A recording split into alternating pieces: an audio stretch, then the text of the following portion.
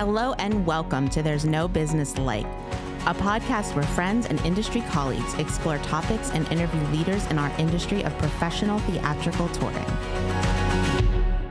Welcome back to There's No Business Like. Josh Benson here from Marion, Illinois, and I'm here with my friends Danielle. Oh, hey, it's Danielle Van Hook from the Alden in McLean, Virginia. Brian Zelmer from Kutztown University. Kevin Maynard. Kevin Maynard from Quad City Arts, splitting the border between Iowa and Illinois. How many cities? Currently up to 19 and counting. And Katie. Hey, everyone. Katie Miller with the Midland Center for the Arts in Midland, Michigan, but originally from Muskegon, Michigan. There's a little bit of relevance to Katie talking about Muskegon, Michigan. As we talked to Tracey Lawie in the interview for today's episode, in our chats, we talk a little bit about Broadway. And so what was everybody's first experience with an actual Broadway show in New York? I went on a school trip and my first true Broadway show was Les Mis. And I love that show now, just disclaimer. But in my mind, I had such an imagination that I was disappointed with Broadway. I thought it was going to be more than it is. I'm amazed to hear how you thought it was going to be more than it was with a spectacle show like Les Mis. I lived in my imagination as a kid. I had dyslexia. I was always getting into trouble because I wasn't doing my work and just daydreaming a lot. I was a huge daydreamer. And my daydreams about what Broadway was, because it was this big thing constantly, brought up and advertised on TV. I grew up in the metro New York area. So, it was on TV all the time for commercials and stuff. And just in my mind, I had built it up to this thing that wasn't realistic. I think just I had a really incredible imagination as a kid, and it didn't live up to that, which is not a nice thing to say. I don't know if I probably want to redo that. Nope, I too think late. It's an honest. No, I really like honest Yelp reviews. It is honest. It is honest. But then I came down to real life, and I started going to other shows, and I grew an appreciation for it, especially when I started working on shows and seeing how much hard work goes into it. And now I'm amazed, because I know how hard it is to accomplish what is accomplished. And I revisited Les Mis later, and it's one of my favorite shows now. Wow. My first Broadway show in New York City was seeing Bernadette Peters in Follies, and it was fine. Glowing review by Kevin. Look, Follies wasn't my first show. That same year, I did see Anything Goes with Sutton Foster and Joel Grey, and that completely blew my mind. But Follies was, for me, I don't know, like I enjoyed the second act. Like I thought that was a lot of fun, because that's when kind of the spectacle shows up and you see the big Broadway sets and some really cool stuff. But I just remember walking out of that sort of probably like Brian being like, I don't really get it. And then that week saw a bunch of other Broadway shows, and I was like, oh, okay, like that style was not for me. Yeah. My first Broadway experience was, I guess, kind of like Brian's. So we're off to really set the tone real high on this one. Yay, Broadway. So what I'm hearing is that everybody is a giant theater snob from the beginning. Hey, at least we didn't say Cats. Oh, well, Brian, thanks for bringing that up. So my first Broadway show was indeed Cats. So I grew up actually in Western Massachusetts, and my mom booked 3 seats on one of these like senior citizen tour buses from where I lived in Pittsfield to New York City, which is like a 3-hour drive. So one summer, I was maybe 8 or 9. My brother is a little younger than me. So she took us on one of these trips to New York City, and the show choices were either Titanic, Jekyll and Hyde, or Cats. So of course my mother chose Cats very wisely, because I think the other two would have been disastrous with a 7-year-old and a 9-year-old. So she took us to New York. It was the first time she'd ever been to New York City alone with 2 children under the age of 10. And we went and saw Cats. And I so distinctly remember walking into the Winter Garden and this I'm sorry you had such a disappointing Broadway experience too, Danielle. Hey, now. She wasn't done. Tell us about the Winter Garden, Katie. Yes. I just remember because I'm going to let you guys down. so distinctly walking under this gigantic chandelier and coming into the theater and getting seated. And then the show starts and the cats literally come from everywhere, right? It's like this incredible environmental theater piece. And I had been a dancer for a long time, since I was 3 years old. And it was my first moment where I realized, like, oh, you can sing, dance, and act all at the same time. Like, this is a thing that you can do. And it completely changed the trajectory of my life in the arts. It was one of those aha moments at 9 that was like, oh, I want to do that. I want to do more than just dance. And friends and family know that is like a very important moment for me. Yeah, that was my first Broadway show. And I feel very blessed that that was my first Broadway experience. Honestly, Katie, that is awesome. That is really cool. Yeah. So the first time I went to New York was on like an early morning bus ride during college, where it was like, I don't know, like $45, take the bus and then like buy your own tickets, buy your own lunch kind of deal. And then we came back on the same day because central Pennsylvania is not that far from New York on a charter bus. But I don't remember what I saw. I do remember the awesome desserts we had in New York. But the first show that I remember seeing on Broadway was Chicago, and it was like, I don't know, a handful of years ago. And it was okay. But the first Broadway style show that like is a Broadway show, I just didn't see it on Broadway, that I saw was Phantom of the Opera in Canada. And I saw it in the Pantages Theater. And so, you know, that definitely made a mark. And it made a mark on my parents too, because we went back, I want to say 2 or 3 years later, again, Katie, on a senior bus that we got 3 tickets on, and did like a little Toronto weekend. But we saw the closing night of Phantom of the Opera at the Pantages.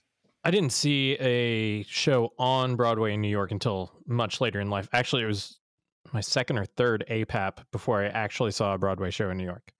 But my first Broadway tour was Miss Saigon, and you know, the helicopter comes down and is giant spectacle, and I was all in at that point.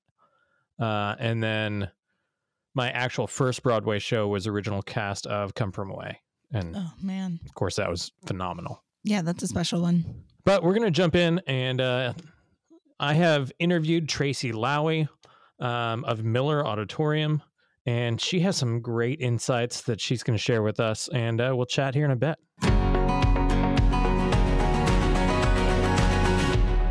Tracey Lawie, director of Miller Auditorium in Kalamazoo, Michigan. Tracey, thanks for being with us today. I want to start with just simply, how did you get interested in the arts to begin with? Where did your path begin? My parents were huge fans of theater and performing arts and concerts. And so as long as I can remember, we've always attended theater, had season tickets to the community theater season every year, date night with my dad to go see the next musical that was coming up. So and then when I got into high school, I belonged to the girls club, and every year they took a weekend trip to Chicago. It was a 4-hour drive from the little town of North Muskegon that I grew up in. And for $80, you got a bus ride into the big city, and you got to stay overnight at the Palmer House Hotel, which schwanky. And you got to see whatever Broadway tour happened to be playing that night, and dinner out. And then the next day you'd go to RJ Grunt's for brunch, and then stop in Michigan City on the way back to go shopping for $80. You know, you got to see a huge Broadway show. So I got to see Camelot with Richard Harris. I got to see A Chorus Line. I got to see Evita. And these are my first real introduction to Broadway musicals. And I just fell in love with it and would sing along with everything, auditioned for all the plays in high school. So I was in You're a Good Man, Charlie Brown, and a couple of Oklahoma and South Pacific. And then I went off to college. I majored in business because that's what you do, right? You major in business and you go into business. And I volunteered at the theater because that's what I loved. I ended up changing my major. Couldn't get through accounting, couldn't get through statistics, into communications with an emphasis in public relations. All of the projects we had to do in marketing and public relations, I would do them for the theatrical productions that we had at the college. Graduated from college, didn't really know what I was going to do. I happened to be in Detroit visiting my then boyfriend, who was going to grad school at Wayne State University for acting. We were out seeing a show called Dream Girls. It was on tour, and a friend of ours was the costume designer, and so we went to support him. I was reading Kevin's, that's my ex, or my boyfriend at the time, I was reading his itinerary for grad school, and it kept talking about promotions, and he didn't know what it was, but we ran into people from Wayne State at this play. He introduced me, and it just so happened to be that a person who had accepted a fellowship for the promotions program, had backed out, and they had an opening. And she said, well, if you're interested, you should apply. This was July and grad school was starting in August. So I submitted my resume and they called me in for an interview, and they called me 2 days later and said, well, we'd like to offer you the fellowship. So I was offered a full fellowship to go to grad school for arts marketing. It was a 3-year program in Detroit. We pretty much ran the theater. We learned how to be a marketer. We learned how to do group sales. We learned how to house manage and how to do development. Really what I like to say is I got my graduate degree in event planning, because who else plans everything but marketers, right?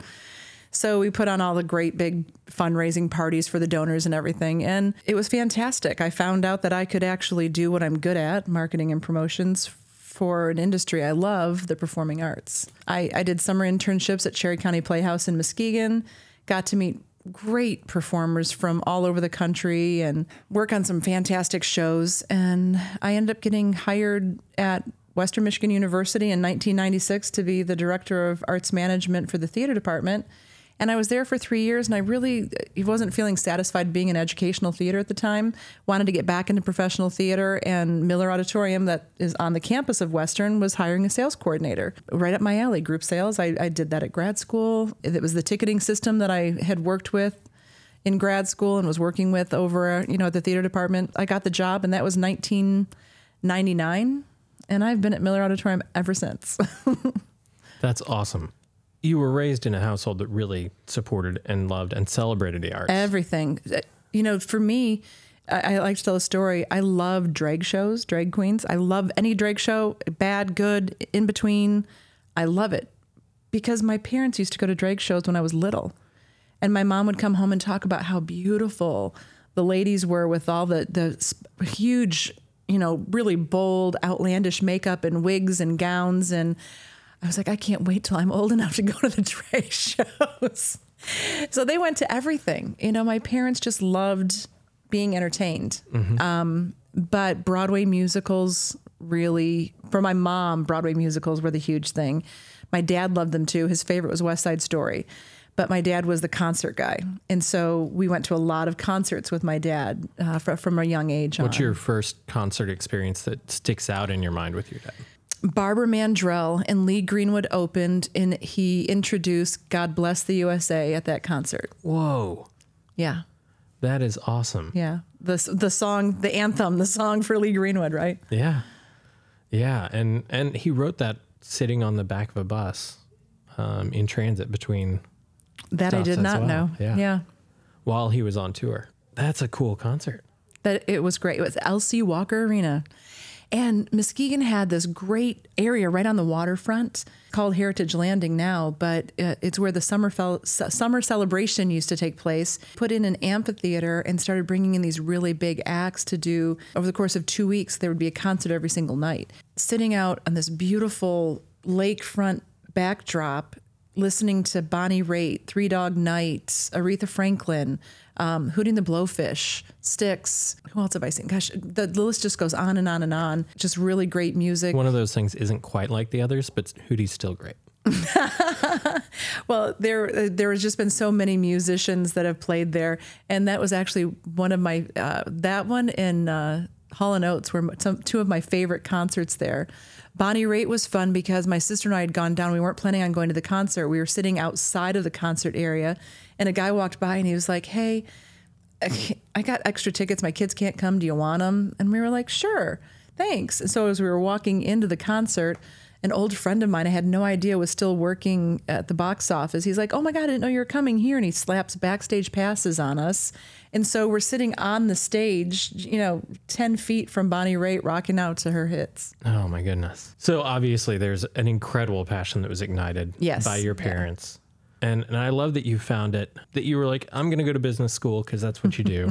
And then found your way back to it. Yes. And for so many of us in the arts, that's the way it happens, is that it's in your blood, and it's been ingrained into you so much that you can't stay away from it. I remember myself, I dropped out of school because I didn't think there was a career for me in the arts, in theater specifically. And I went to work as a mechanic for a few years. And the longer that I was a mechanic. Why can I not see that? Well, the longer that I worked as a mechanic at an auto body shop, the more I started getting back into theater and started doing my background's lighting design, scene design. And I started taking one-off gigs and going and designing a show and coming back. And I just couldn't stay away and finally got back into the industry itself. And That's awesome. and just couldn't stay away from it because it's there and it's a passion and you feel almost lost and unfulfilled without it. The 2-ish years, give or take a few months, depending on how lucky you were to come back from the COVID shutdown, did you feel completely lost for that? I felt lost. I didn't. Without direction because I was sitting at home. We were relegated to home. We weren't allowed. Our building was actually locked and record where we couldn't even potentially get into it. I take that back. I was furloughed for 2 months. Okay. And during that furlough period, I went through depression. I was lucky enough to be at home with my, at that time, 5-year-old daughter. Okay. And we shared some amazing time together. Mm-hmm. Yeah, it was rough for just a little while. And then I was lucky enough to come back and then start doing outdoor shows, and then jumped into our mural project and found a full new love within the arts. I love your mural project. Yeah, we were furloughed for 18 months. I was lost for a little while, and then artists started putting things up online. And I never really got into the streaming concerts for the most part, or watching performances that way. But I have a good friend, Eric Gutman. He actually was one of my students at the theater department when I worked there. But he went on to star in Jersey Boys, both in the San Francisco sit down and on Broadway. Performs sometimes now with Under the Street Lamp. But he did concerts at home in his music studio, and he would post them up on Facebook. And those were phenomenal to watch. And then you'd see where artists would go out on their balcony and invite other people out to play instruments. And the arts found a way. And mm-hmm. so I found solace in that and knew that we would come back eventually. And the thing with coming back is that, and the thing that you don't get from that virtual experience from that, is that communal feeling. Yeah. Because there's a magic that happens when you're able to enjoy things and experience emotions with other people. Right. And within reaction to other people that are also experiencing the same thing. We've all sat in an audience watching a show when the audience didn't seem to have good energy, and then the performance, because I think it's obvious artists feed off the energy of the audience and vice versa. And if that energy isn't there, mm-hmm. it affects the way you view the show too. Right. But that's the thing that we lacked the most, and the thing that we lost during the pandemic was that communal nature of it. Mm-hmm. And in coming back from the pandemic, the thing that I've been so excited to see with more diversified programming, having kids get to see representation of themselves on the stage. Absolutely. But not just that, because that's one thing. Mm-hmm. Seeing it is one thing. But seeing 600 to 1,000 people cheering on someone right. that looks like you on the stage, and getting to be seen as a hero in seeing yourself on stage, yes, is a true magic.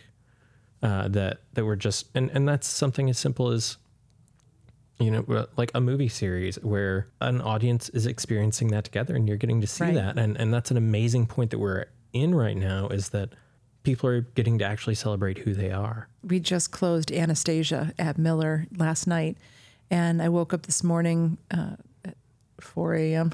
to head off to our conference in Nashville here. And I had an email from a patron who wanted nothing more than to thank us for bringing this tour, because her daughter was able to see a show for the first time at age 5.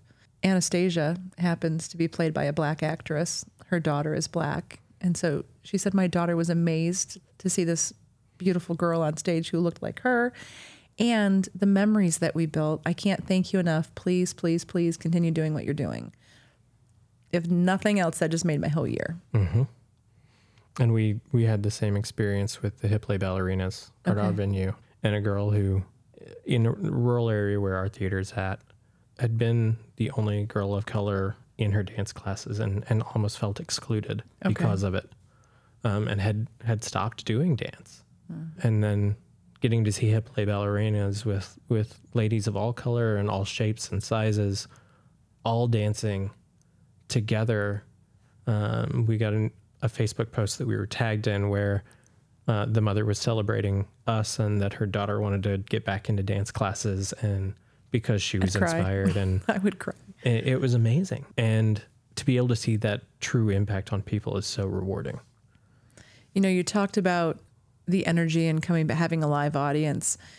The first show I saw when theaters started reopening was at another theater in town, and it was a sold out performance. I want to say it was 9 to 5. They were doing 9 to 5. I was sitting there, and as the lights started going down, all of a sudden I started getting choked up and crying, and I turned to my friend. I was like, why am I crying? And she was like, because we haven't been here for so long. She was right. I still get a little emotional over it now. I am an easy crier, but just having that shared experience. You know, you can have a best friend at a concert for 2 hours that you've never met before and you'll never see him again, but you're best buds while you're standing there rocking out to whoever happens to be wowing you. My husband and I went and saw Billy Joel this summer at Notre Dame Stadium. And we were around, thousands of strangers in our little group where in our seating area, we were all like arms around each other, back and forth singing along and crying at different parts because, it's Billy Joel. His music's moving and just cheering it on. And it was the most phenomenal night. And you're briefly part of a community that you had never been part of before and will never be part of again, but it's there and it's that communal thing. It's beautiful. Yeah. So let's jump back to the business of making this magic happen. Okay. Obviously, it's incredibly important to provide the arts to the communities in which we live. Absolutely. But whenever you're doing that, how do you curate that series to fulfill that goal? You have a Broadway series at Miller Auditorium. We do. How do you go about doing that in the first place? What's the starting point for booking a series? Where do you see what it is and how do you do it? And then after you see what's out there, how do you craft your series and see how it works? I always like to tell people it's a well choreographed dance that happens to make it come together. So we start with, first of all, what's available, what's going out on the road next year. So right now I'm booking 23, 24. I have a list of all the shows that will be going out. We are a smaller market. They call us a tertiary market. So we don't usually get those first runs of Broadway that are required to run 1 week. We have, 200,000 people that live in the greater Kalamazoo metropolitan area. We can't really support week-long runs of shows financially unless it's a blockbuster. If it's a Hamilton, a Wicked, we can do multiple weeks because people come from all over for those. But on average, we're a split week. And we tend to do Friday night, Saturday matinee, Saturday night shows currently. So you have to have, then you cut down your pool by which shows are going out doing splits. Do you see these shows beforehand? I try to see as many Broadway shows as I possibly can. I go to the Broadway League conference in New York every spring. I see about 6 to 8 shows, depending how long I'm there for and how many shows I can fit in the schedule. Exactly what is the Broadway League conference? Sure. So the Broadway League is an entity in New York that exists to support Broadway in New York and Broadway on the road. It has a few thousand members nationwide of theaters just like ours that present Broadway.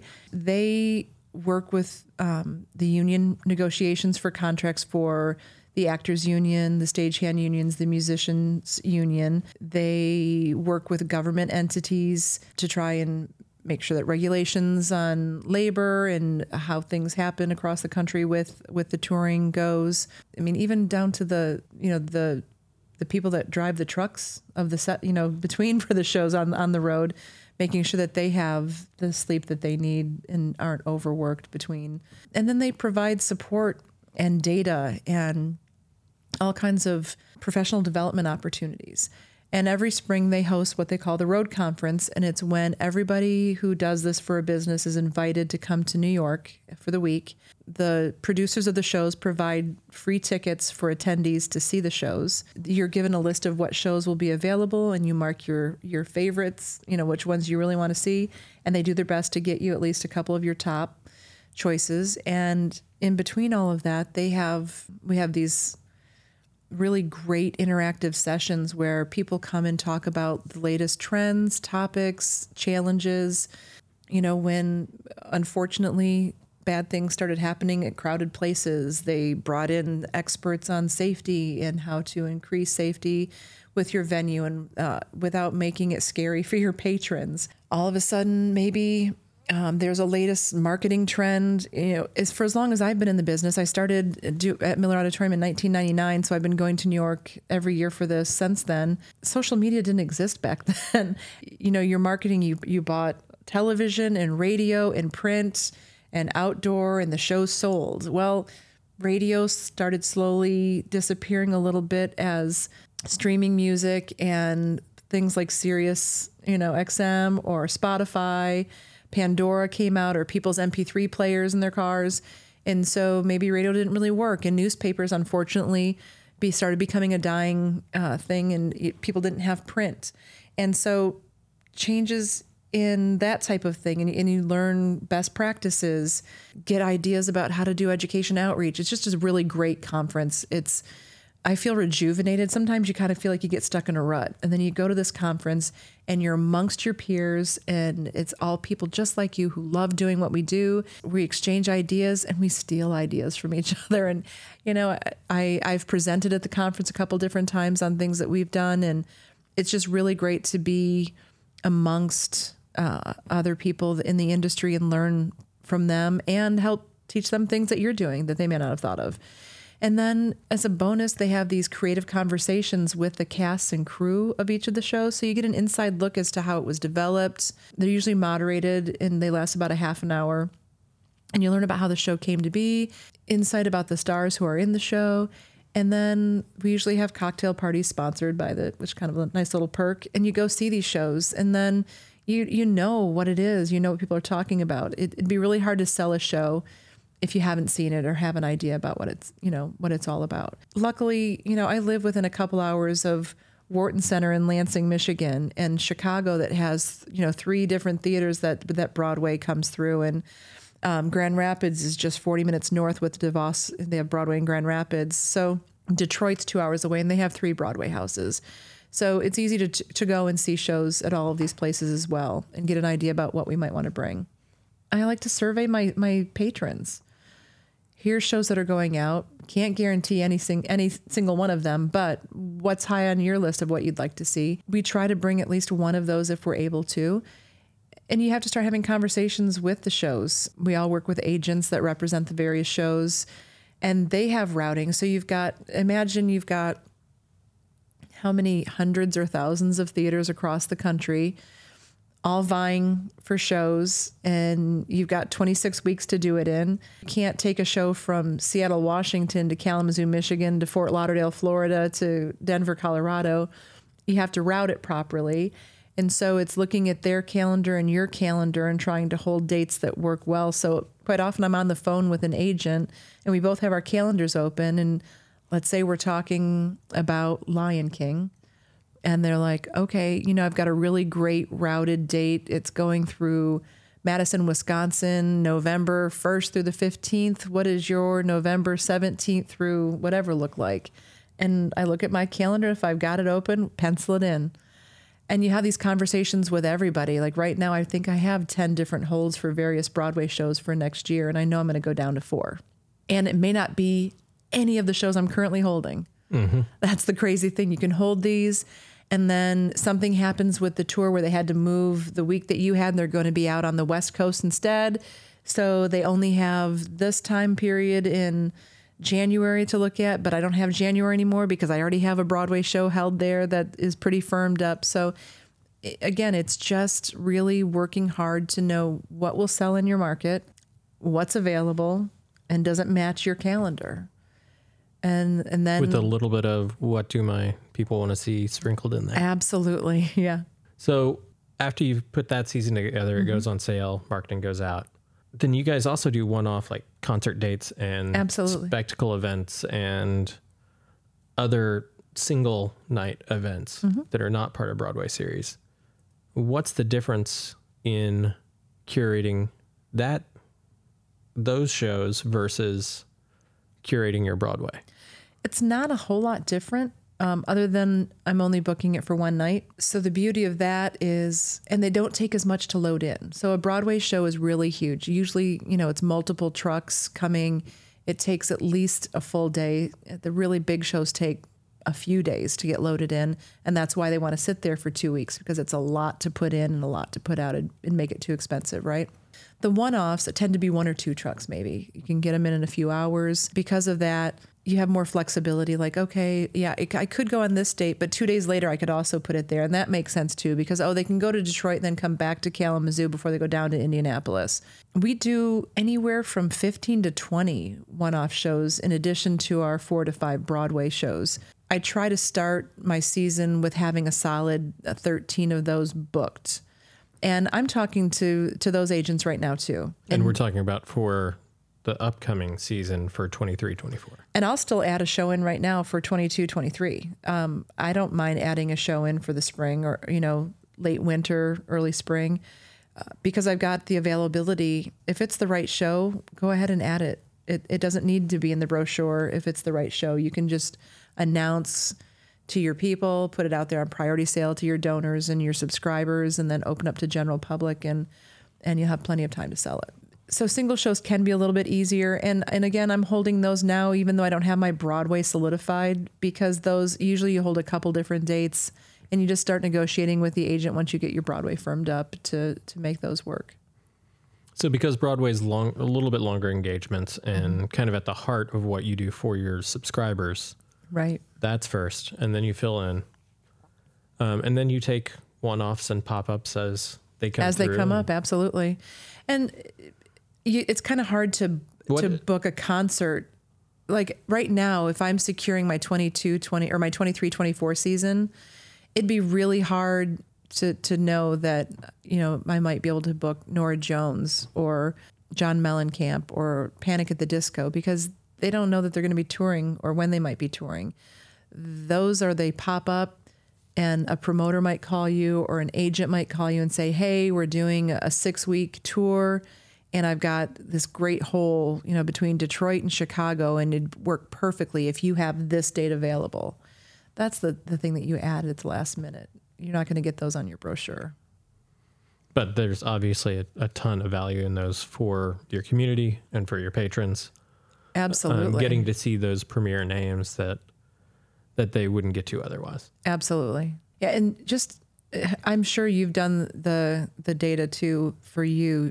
The arts are so vital to the communities they serve.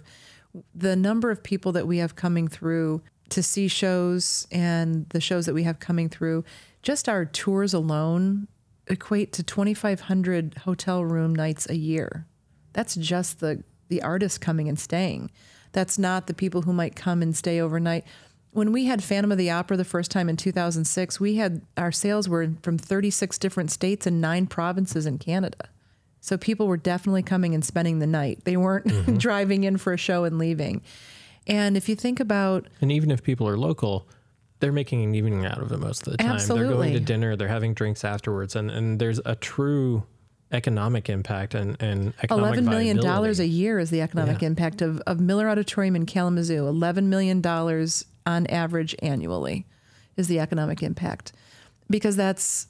One, you've got the performers staying in the hotels. They're doing their laundry at our laundromats. They're shopping for clothing, toiletries, and whatnot at our stores. They're dining out in our restaurants because they're living out of a hotel. Kalamazoo is their home for the time that they're there. Phantom of the Opera ran for 4 weeks.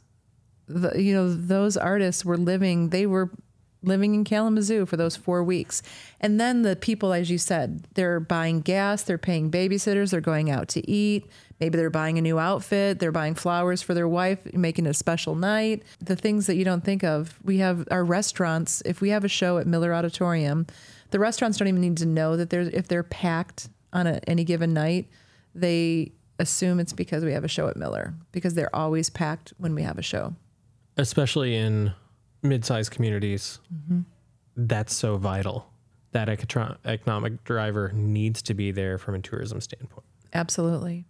And people underrate the arts in that way so often, that they don't view the arts themselves as an economic anchor for a community. Right.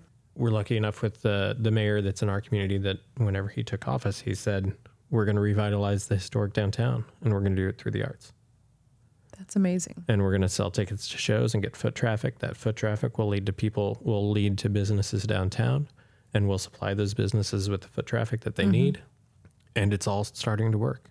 The entire downtown square is completely under renovation right now. All the buildings by private owners who are putting businesses in there and already have leases in places for occupants. And we are right on that doorstep of a thriving historic downtown area in a rural community, which hasn't been there for 20 years. That's fantastic. But it's all because of that foresight that the arts can be the center and the heart and the driver of making that happen. Right. What would you say is your favorite thing, the thing that brings the most value to you doing what you do with Miller Auditorium with the community? You know, my office is right off of stage left. Literally across the door from my office is a little area where one of the speakers are hidden behind the wall. Sound checks are amazing. You're sitting in your office and you hear Bobby McFerrin warming up. You know, who gets to do that? We get to do that, right? Yeah. Walking in, one of the things I decided to start sharing was a little bit more of behind the scenes, because I love and I found out that my patrons love being given that glimpse behind the curtain. And so as I walk across the stage, when they first start loading in Anastasia on Friday, clicked a picture of just a couple of boxes and some stagehands. And then I walked out of the office to go up front for a meeting, and the trusses were up. So I clicked another picture. Came back an hour later from that meeting. The floor was laid and some of the scenery pieces had been flown in, and I clicked that picture. And then as I walked through on my way out to an appointment, from that side angle where the box is in like what literally looks like a tangled mess of wire, but it somehow is organized in someone's brain and it works well, had that picture. And I went ahead and I just posted them, on our social media. What does it take to get a big Broadway show up? Well, here's a look. It's fun to be here on load-in days. And I get excited on load-in days because, the whole theater is abuzz. We've got the IATSE crew, that's the stagehands, coming in to help with the load-in. And the company manager, the tour manager that runs the technical side of that, the TD for the show, he's got this well mapped out thing where every single piece goes, and people who have never worked on the show are showing up and they're able to put this huge set piece together. It's like a jigsaw puzzle, so to speak. And then all of a sudden you've got the people coming in that night and they're dressed up and they're excited and they're in the concessions and they're talking and smiling. They can't wait to go in. And when they're walking out, the reactions as I'm thanking them for coming and have a good night, and whatever care they walked in with earlier that night, they're walking out a lighter, happier person because they forgot the real world for a few minutes, were lost in the story that we gave them. And it's just absolutely magic. And I could be in a bad mood for one reason or another, but by the time I'm out of there that night, I'm just ecstatic as well. Everything you've told me is all transformations happening. Yeah. It's hearing the sound check and hearing Bobby McFerrin start and then hearing it turn into the songs and the music. Mm-hmm. It's seeing that set go up and being a part of it and watching your theater transformed into it, and then seeing your patrons transformed from watching the show. Absolutely. And it's all that energy and transformation that's really at the root of all of it. You just made a perfect point that I never even really thought of before, but you're absolutely correct. It's exactly what it is. I mean, you just told me all of that. I was just putting the pieces together. One thing that we like to do is kind of go back in time a little bit. Okay. I'm going to take you back to that moment when you realized that promoting the arts is a career path. And what advice would you give yourself going in at that point? Go for it. Just go for it. I think I've had the privilege when I was a grad student, when my position was group sales, we sold mostly group sale tickets to high schools because the Hilberry did rotating repertoire, and it was Moliere and Shakespeare, and it was there was usually one contemporary play done each year. Like we did Private Lives, some of them are escaping me, but mostly they were the classics. And so we sold a lot of Thursday matinee tickets to high school drama groups to come out. Well, we were noticing they were getting really restless. They weren't really paying attention to the show, so to speak. And so I said, why don't we go out and prepare students for the educational experience they're about to come and see? And so I would go out and do study guides with them and prepare them to see Shakespeare. A lot of people are like, well, we can't understand anything, thou art, thou, and I was like, it's really not that hard to understand if you think about it. And so we started breaking it down. Oh my gosh, the change in the audiences just by doing that one little thing. That being said, a lot of them still thought, when you talk to students about the arts and a career in the arts, all they think about is being on stage, being that star, being the performer, being the person in the spotlight. And some of them might even be like, I don't have any kind of talent. I love the arts, but my gosh, I'm not talented. Well, everybody has a talent first and foremost, but I love showing them that they can work in the arts because 90% of the jobs have nothing to do with being on stage. You can be a technician, you can run the fly rail, you can be the sound engineer, you can be a light designer, you can be a costume designer, you can be a wig master, you can be a box office manager, you can be a house manager, you can be a marketing director, you can be a business manager. There are so many careers in the arts, and they're all vital, and every single one of them is needed to make it happen.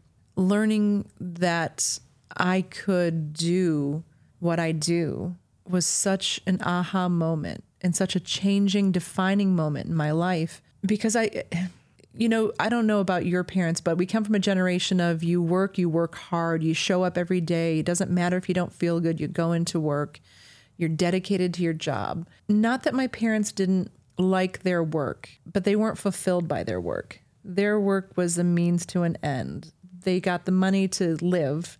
They got the money so they could do things that they enjoyed doing outside of work. It's really rare for me not to look forward to getting up and going to work. I love what I do.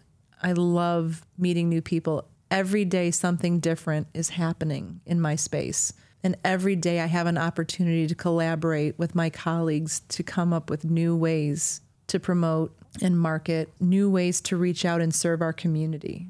Because I think it's important, not just, we have to make money, right? We have to sell, we have to break even, we have to have... there's a business to it. There's a business to it, but we can do so much more. And I think it's important that we serve the communities that we are in as well. Not everyone has the money to afford tickets to see shows. I know right now the cost of Broadway has really gone up to where some people feel it's almost elitist and they're left out. And nobody wants to feel left out. So we started the Family First program, and we have sponsors and donors that give money, and we purchase tickets for low-income families. And it's important that it's a family unit. It's not just for kids, because as a family unit, to be able to come and experience that together, to be able to have that memory together, to be able to go home and talk about it together is really important. So we do those types of things. We try to support other nonprofits in our community. And I just feel so blessed and privileged that I get to do that every day. Mm-hmm. Well, you completely blew my last question out of the water, which is what is your favorite thing about the industry today? And I think it's all of that. And I agree. I think we're all blessed to be able to be part of something like that, despite whatever logistical challenges we have in front of us, or especially these days, staffing challenges. Mm-hmm. I mean, we're part of this magical thing that transforms people's lives and transforms people's experience and gives people hope. Yeah, absolutely. I think historically, people have always turned to the arts in all times of happiness, times of profitability, times of excellence, but more than ever in times of strife, because it's a way to, maybe playwrights, musicians, artists have always used their art to get out whatever feelings are inside by what turmoil or strife might be happening. Sometimes when things seem bad outside, sitting in a theater and seeing something that's uplifting and happy and joyful can make what's going on outside not so bad. Through history, we've always turned to the performing arts. It's magical. It's hard. It's if somebody hasn't ever experienced them before, it's hard to make them understand. And so I always like inviting those people to come and try it out, because they'll be transformed as well. Tracey, thank you for sitting down and hanging out with us for a little bit, imparting some of your knowledge and wisdom to us, and kind of giving us that look into what booking Broadway and Sure. all of that really means. Thanks so much. Well, this has definitely been my pleasure. Thank you for having me. Josh, I really appreciate the conversation you had with Tracey, because you basically hit like my favorite things about the arts, like my highlights. Like the reason I love doing what I do here at Quad City Arts is, focusing on that representation aspect and really just highlighting and advocating for the arts based on its economic impact. I mean, we can talk all day about the impact that the arts have on an individual, but for some people in a community, the language they speak is money, and to be able to talk about that economic impact. I mean, Tracey was talking about how, they just assume that if the restaurants are full, there's something happening at the Miller Auditorium. I will never forget when I was working at the Orpheum Theater, our calendar, we were having some issues for a while trying to get our calendar on our website to sync. And every time it went down, we got a call from this local restaurant. And like talking with the owner there, he was like, I use your calendar to know how and when to buy food, because like that's how much I'm going to need. Because if there's something happening at your theater, we're going to be packed. And based on that, I mean, he was a big advocate for the arts. So, I mean, it's just, I love those conversations because it just talks about the massive impact that the arts have, aside from, a good few hours in a theater. Kevin, I totally agree with you that sometimes we have to talk numbers, right? The economic impact is important in a variety of ways in what we do. So, of course, I pulled up economic impact numbers for the state of Michigan. Tracey mentioned the number 11 million as the estimated economic impact of the Miller in the greater Kalamazoo area. And so these numbers are from 2017, one of the last studies that was done pre-pandemic. But Michigan's arts and culture sector represents 2.8% of the state's GDP. That's 121,332 jobs.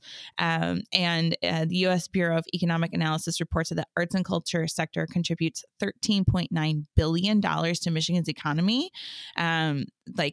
That's just an insane number. And that is more than the transportation sector. And that is more than the utility sector, actually. And compensation numbers for arts and culture organizations was $7.6 billion. That's how much people got paid to work in the arts and culture sector in 2017. So those numbers really aren't anything to sniff at, right? And so I think it's important for us to think about that. And I know that new studies are being done. And so if your organization can be a part of that, submit data to that helps us make the case at a state and a national level for the importance of state funding, national funding, local funding, grants, for foundations, that sort of thing. Like we need those numbers. We need that data. Katie, can you give us the reference and the citation for where you got that information, the study name? Yeah, this is numbers compiled by Americans for the Arts Action Fund. And we can maybe put on our website or put it in the show notes. Americans for the Arts have numbers like this for every state that you can look up on their website. Yeah, we can link to that in the show notes. And it's worth saying that they are redoing that study right now. So I think within the next year, they'll actually be putting out what those numbers are, post-pandemic. I just like the way that Tracey talked about the job of being a presenter. She hit all of the reasons I think that I fell in love with presenting and wanting to be in the area of the arts that's not producing. Because I think whenever you go into the arts or theater, I don't know if you get pushed into it or it's just what is creating a show and doing it. But the experience of coming in, seeing the boxes, seeing a couple of technicians that don't know how to set their show up, coming back a little while later and okay, you got a floor, this is looking a little different. Come back a little bit later and, there's something else. And, there's also, I love not being part of that.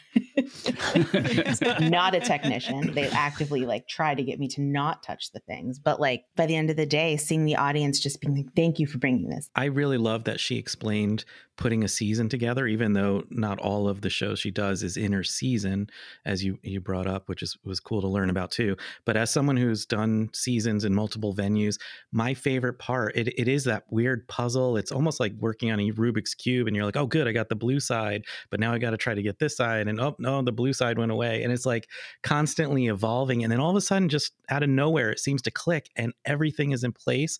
And I love that feeling when it just like, it surprises you every time. Like, oh my God, this is it. This is the season. It's so awesome. It's such a magical experience. Yeah, listening to her talk about that, like now that I'm doing less on the programming side, like I remember like that's the dance that I miss. I miss doing that, figuring out like how do you fit this in? How do you go, oh yeah, we've already got this in this time, so we need to balance this out.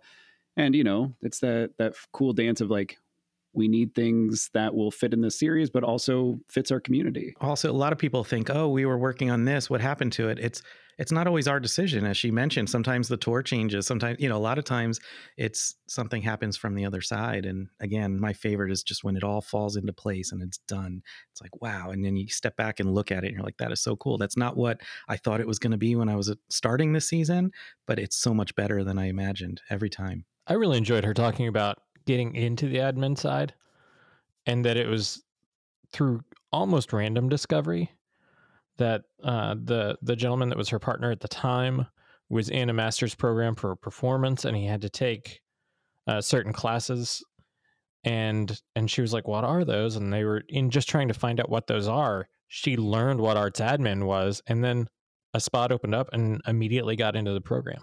I thought that was really cool. Tracy and I actually grew up in the same area. So I'm originally from the East Coast, but moved to Muskegon, North Muskegon, Michigan, actually when I was 11.